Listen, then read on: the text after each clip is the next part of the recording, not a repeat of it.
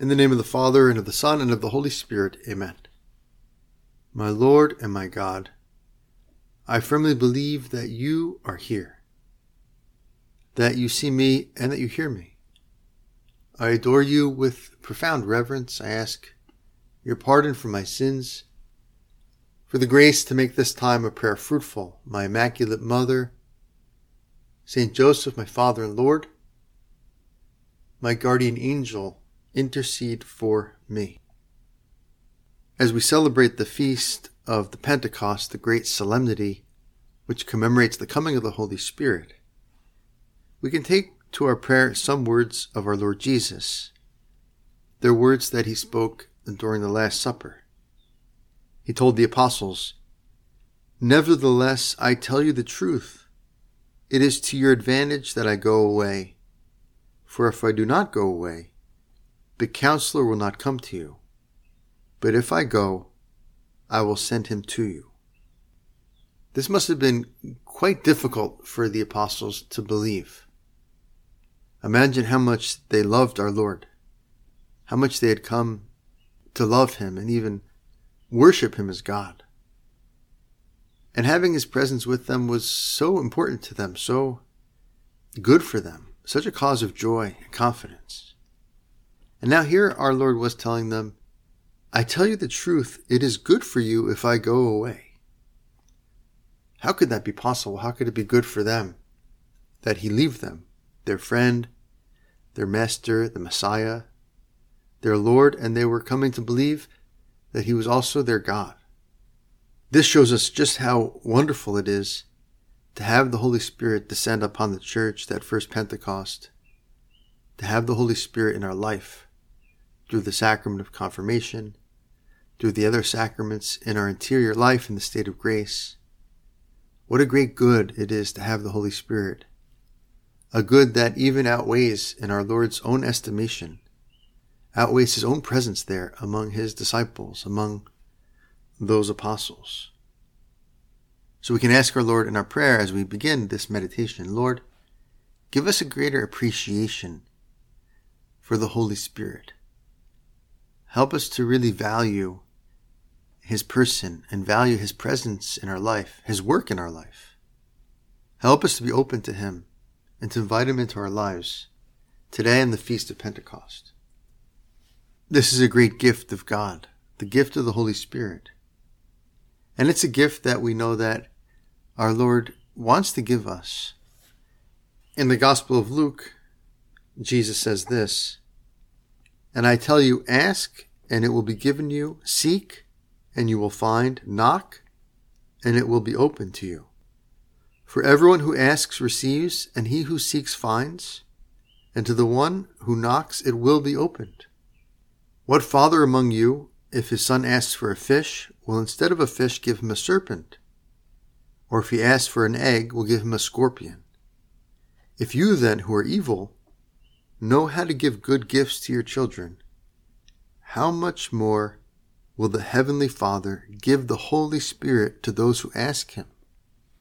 How much more will the Heavenly Father give the Holy Spirit to those who ask him? It's a gift, Lord, that you ascend into heaven in order to send to your apostles, saying that it's better off for them if you do this. And it's a gift here that you're saying that God the Father really wants to give to us. It's ours for the asking. And so we join the church and we join all the saints and we join those apostles in our cry today, "Veni Sancti Spiritus." Come, Holy Spirit. Come down on the world, come down on the church, come down into each one of our lives, all of us praying here together. Come, Holy Spirit. Change what needs to be changed. Increase what needs to be increased.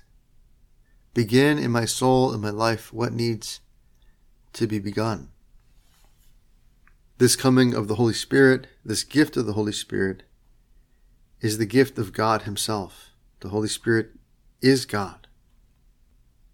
In the Gospel of John we read, "For he whom God has sent utters the words of God. For it is not by measure that he gives the Spirit. The Father loves the Son and has given all things into his hand. It is not by measure that he gives the Spirit. He does not ration his gift of the Spirit. A profound mystery, an incredible thing to bring to our prayer slowly to contemplate with this sense of openness, wanting really to receive this gift. That God doesn't ration his gift of the Spirit.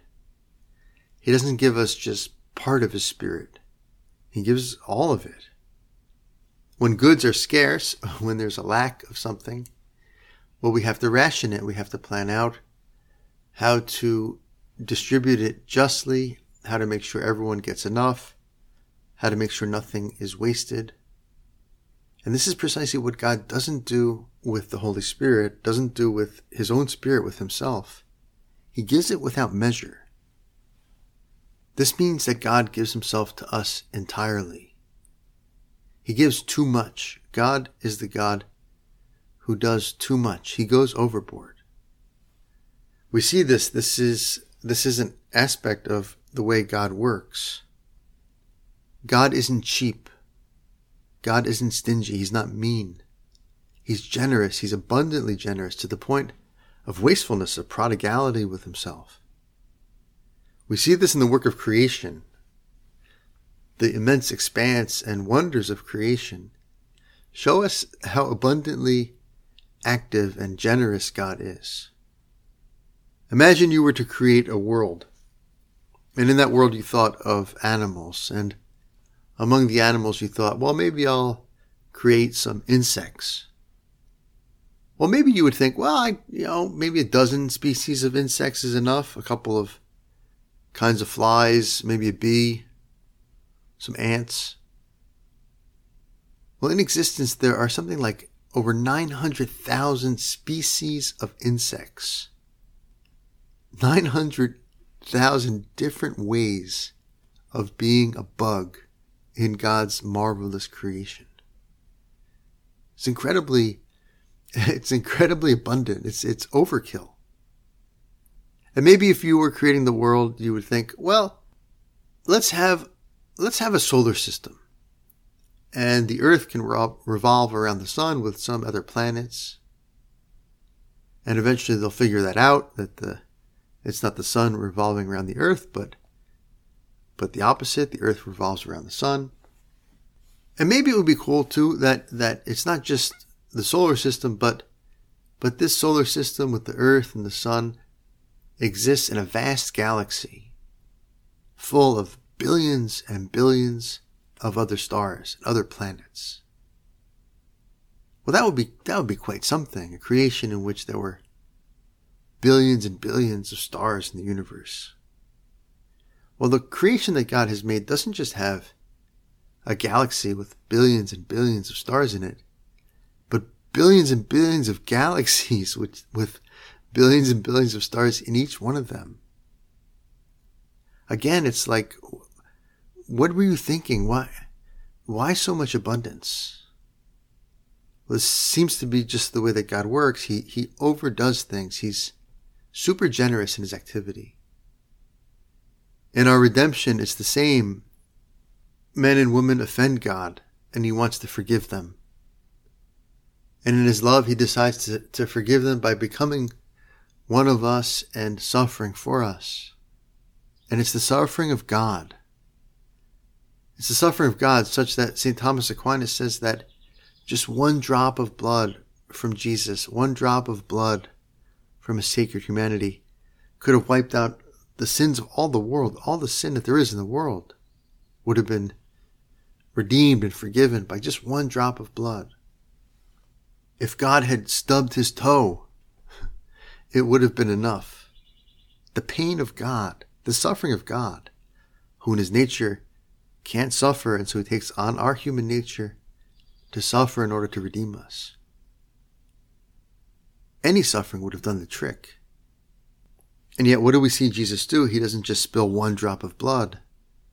He doesn't just stub his toe, although that would have been enough.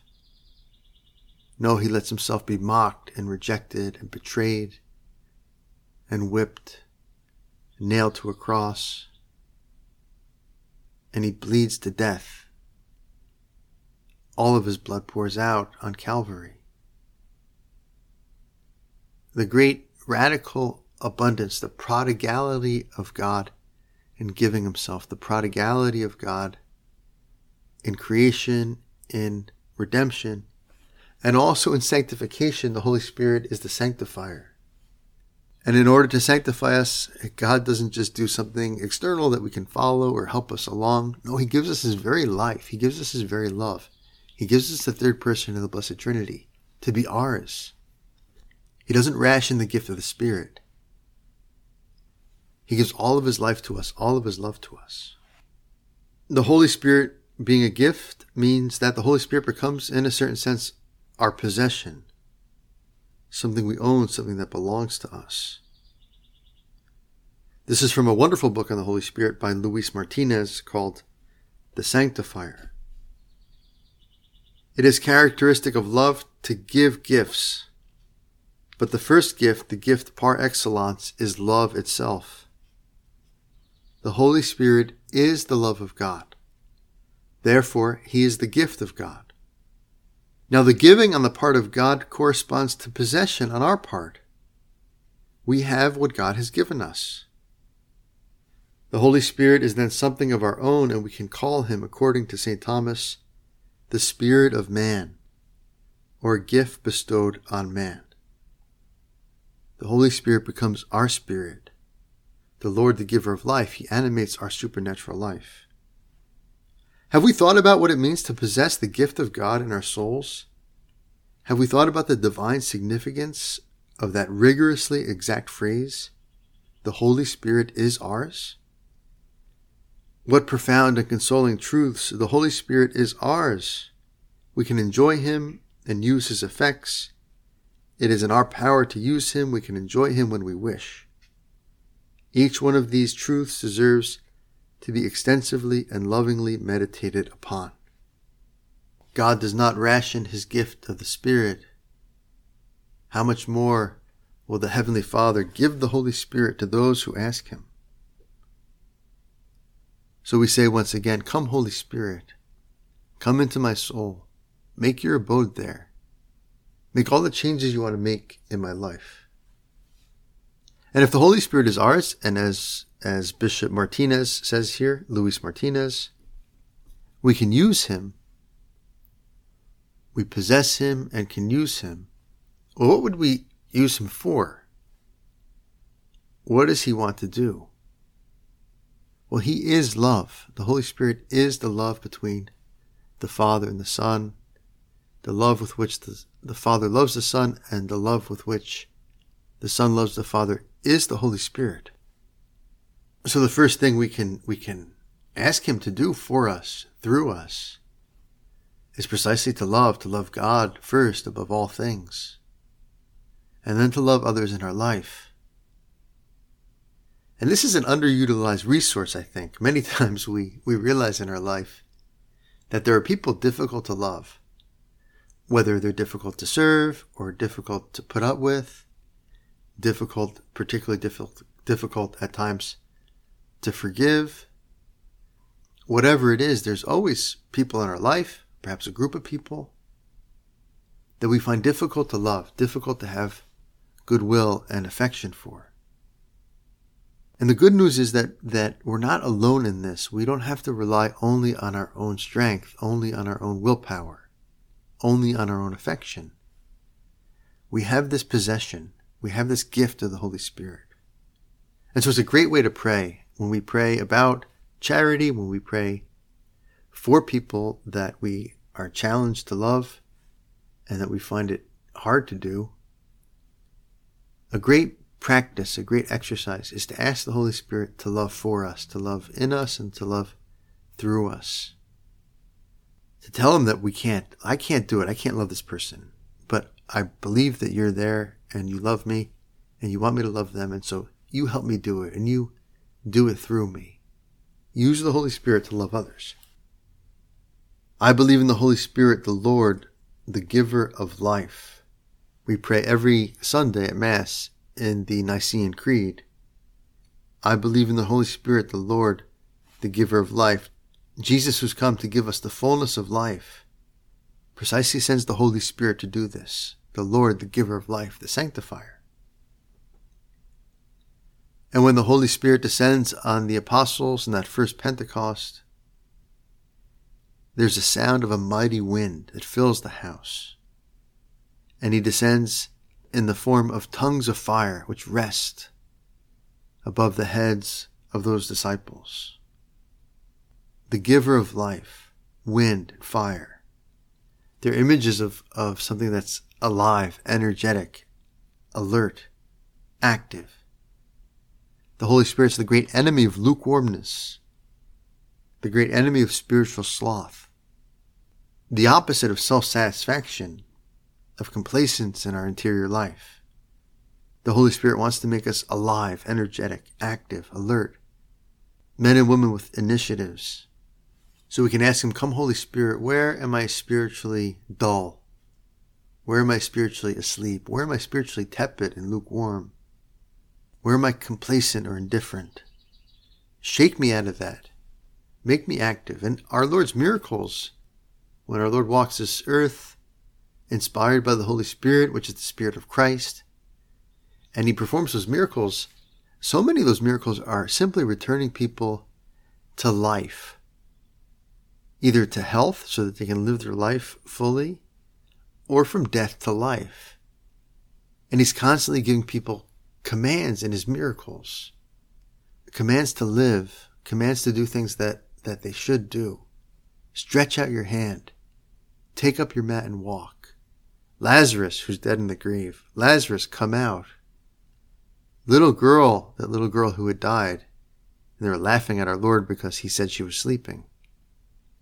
Little girl, arise, and he takes her by the hand. Lord, where are you asking me to pick up my mat and walk, and to stretch out my hand, and to arise and come out? Where, Lord, am I spiritually dead? Maybe it's a lack of hope. Maybe it's a lack of faith. Maybe it's a lack of charity. Maybe it's self-pity that I've closed myself in on myself because I feel sorry for myself, for my situation. All these are ways in which we can be spiritually asleep, spiritually dead, tepid. And the Holy Spirit can come like a wind, like fire, and make us alive again, energetic, alert. Rise, let us be going, our Lord says to those apostles in the agony in the garden, right before he goes to take up his cross. Rise, let us be going. See, my accuser is at hand. Get up, let's meet this challenge. Let's get moving. Saint Josemaria has a beautiful prayer to the Holy Spirit which can help us in our meditation. Come, O Holy Spirit, enlighten my understanding to know your commands. Strengthen my heart against the wiles of the enemy. Inflame my will.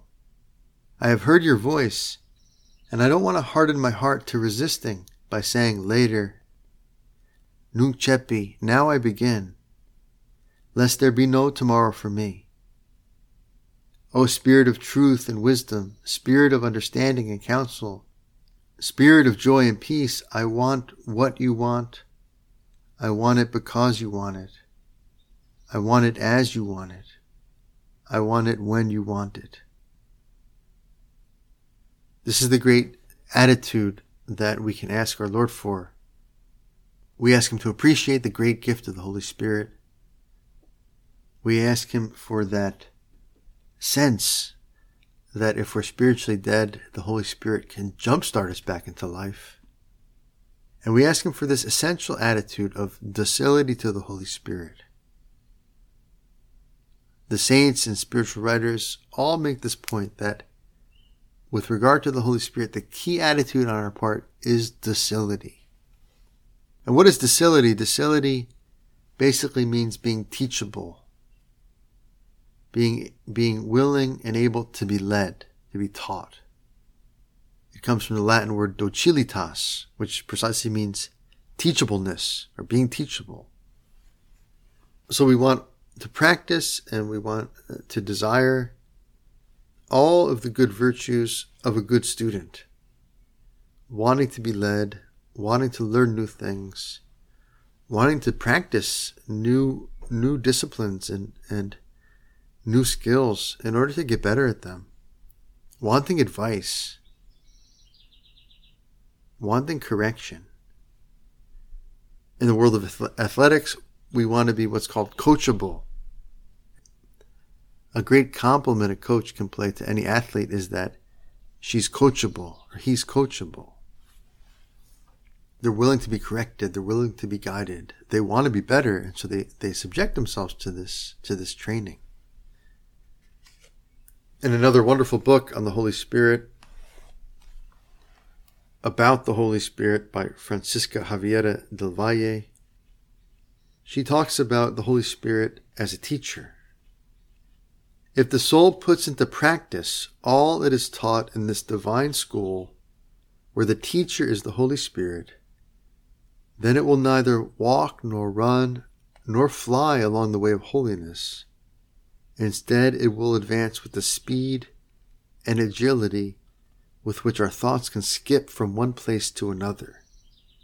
The great shortcut to holiness, the great shortcut to a greater trust in God, greater love for God and others, is docility to the Holy Spirit.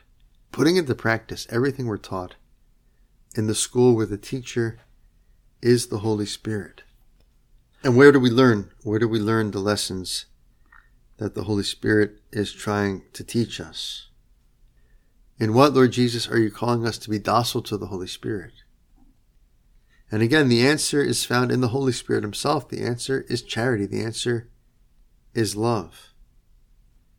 St. Paul helps us greatly in this regard, writing to the Galatians, "But I say, walk by the Spirit, and do not gratify the desires of the flesh.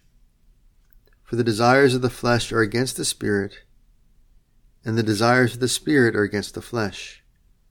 For these are opposed to each other, to prevent you from doing what you would. But if you are led by the Spirit, you are not under the law. Now the works of the flesh are plain: immorality, impurity, licentiousness, idolatry, sorcery, enmity, strife, jealousy, anger, selfishness, dissension, party spirit, envy, drunkenness, carousing, and the like. I warn you, as I warned you before, that those who do such things shall not inherit the kingdom of God.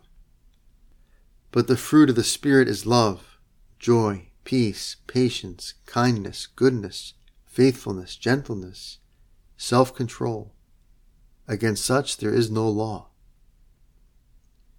And those who belong to Christ Jesus have crucified the flesh with its passions and desires. If we live by the Spirit, let us also walk by the Spirit." Docility to the Holy Spirit will mean precisely asking for these fruits of the Holy Spirit, looking for these fruits of the Holy Spirit. The Holy Spirit's trying to inspire in our hearts love, joy, peace, patience, kindness, goodness, faithfulness, gentleness, self-control. Against these there is no law, St. Paul says. It reminds us of what we read in the Gospel of John. God does not ration his gift of the Spirit. There's never too much of these things. We can always have more. Lord Jesus, help me to be a lifelong student.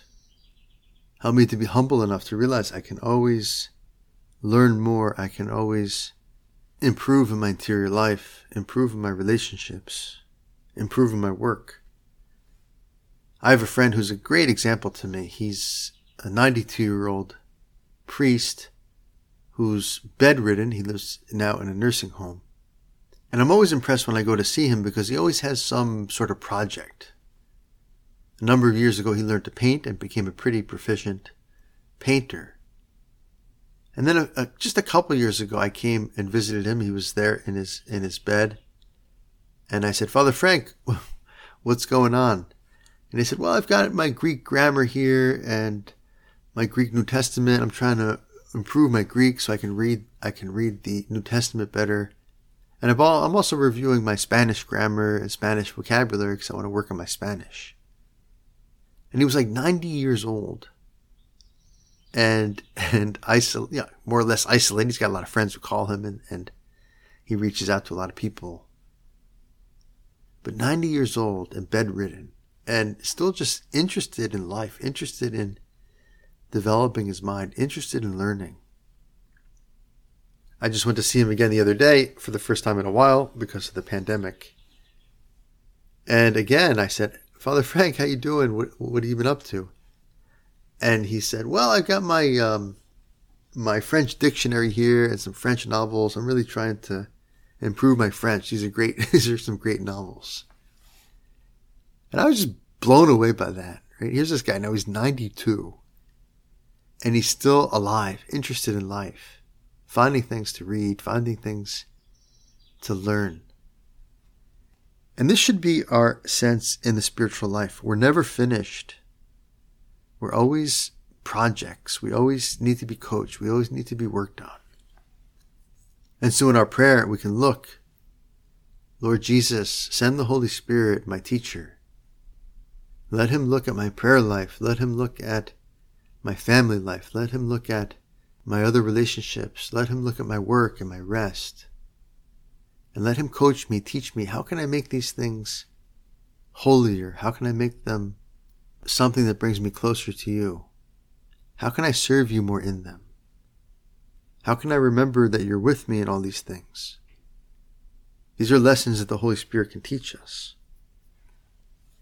Where does the Holy Spirit want to lead me?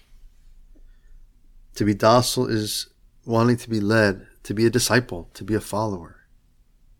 To be a follower, to be a disciple means that the Holy Spirit wants to lead us somewhere.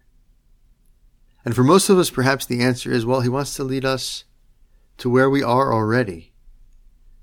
He's already led us to where we should be. He's led us into our vocation in the middle of the world. With all the responsibilities I have right now, with the relationships I have right now, with the work I have right now, all that is God's will for me. All that is where I find the graces to be holy, to love God and love others. All of that is precisely where the Holy Spirit wants to be used by me, to love God and to love others. The responsibilities, the relationships, the work I have now is my life. There's no other life for me.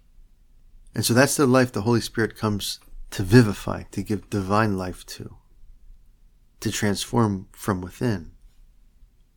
Help us, Lord, to avoid what St. Josemaria called mystical wishful thinking. Mystical wishful thinking, that tendency we all have to think, oh, if I only didn't get married, or if I only married someone else, or if I only studied this other major, if I only got a degree in this other thing, if I only moved to this other city. And we wish our actual life away, thinking about how things could be different.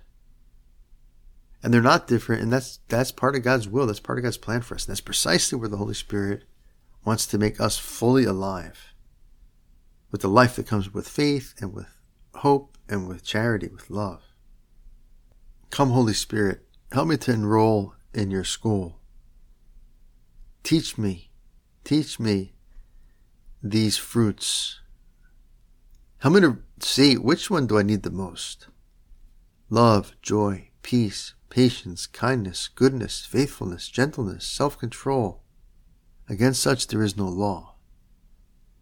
How much more will the Father give the Holy Spirit to those who ask him? We ask with confidence today for whatever fruits or gifts of the Holy Spirit we really need. We go to Our Lady. Our Lady is spouse of the Holy Spirit. She yields herself entirely, body and soul, to the action of the Holy Spirit. The Holy Spirit overshadows her in order to bring Jesus into the world. And each one of us in our own way are also spouse of the Holy Spirit. The Holy Spirit wants to overshadow us, and if we yield ourselves to him, our will, our mind, our heart, our time, our work, our rest, we too will bring Jesus into the world. Our Lady, our Mother, spouse of the Holy Spirit, help us to say with you, with the Church, with all the saints, come, Holy Spirit. Come, make the changes in my heart that need to be made. Come, bless and inspire this world of ours, which is so wayward in so many ways. Come and console us. Give us all the gifts we need to live in this particular time in history, this particular time of the church. Fortitude, understanding, counsel, knowledge, piety, fear of the Lord. Come, Holy Spirit, make us like Christ, who suffered for the world that he loved, didn't condemn it, and make us like Our Lady, our Mother, who by letting you overshadow her, brought Christ into the world. I thank you, my God, for the good resolutions, affections, and inspirations which you have communicated to me in this meditation. I ask your help to put them into effect. My Immaculate Mother, Saint Joseph, my Father and Lord, my guardian angel, intercede for me.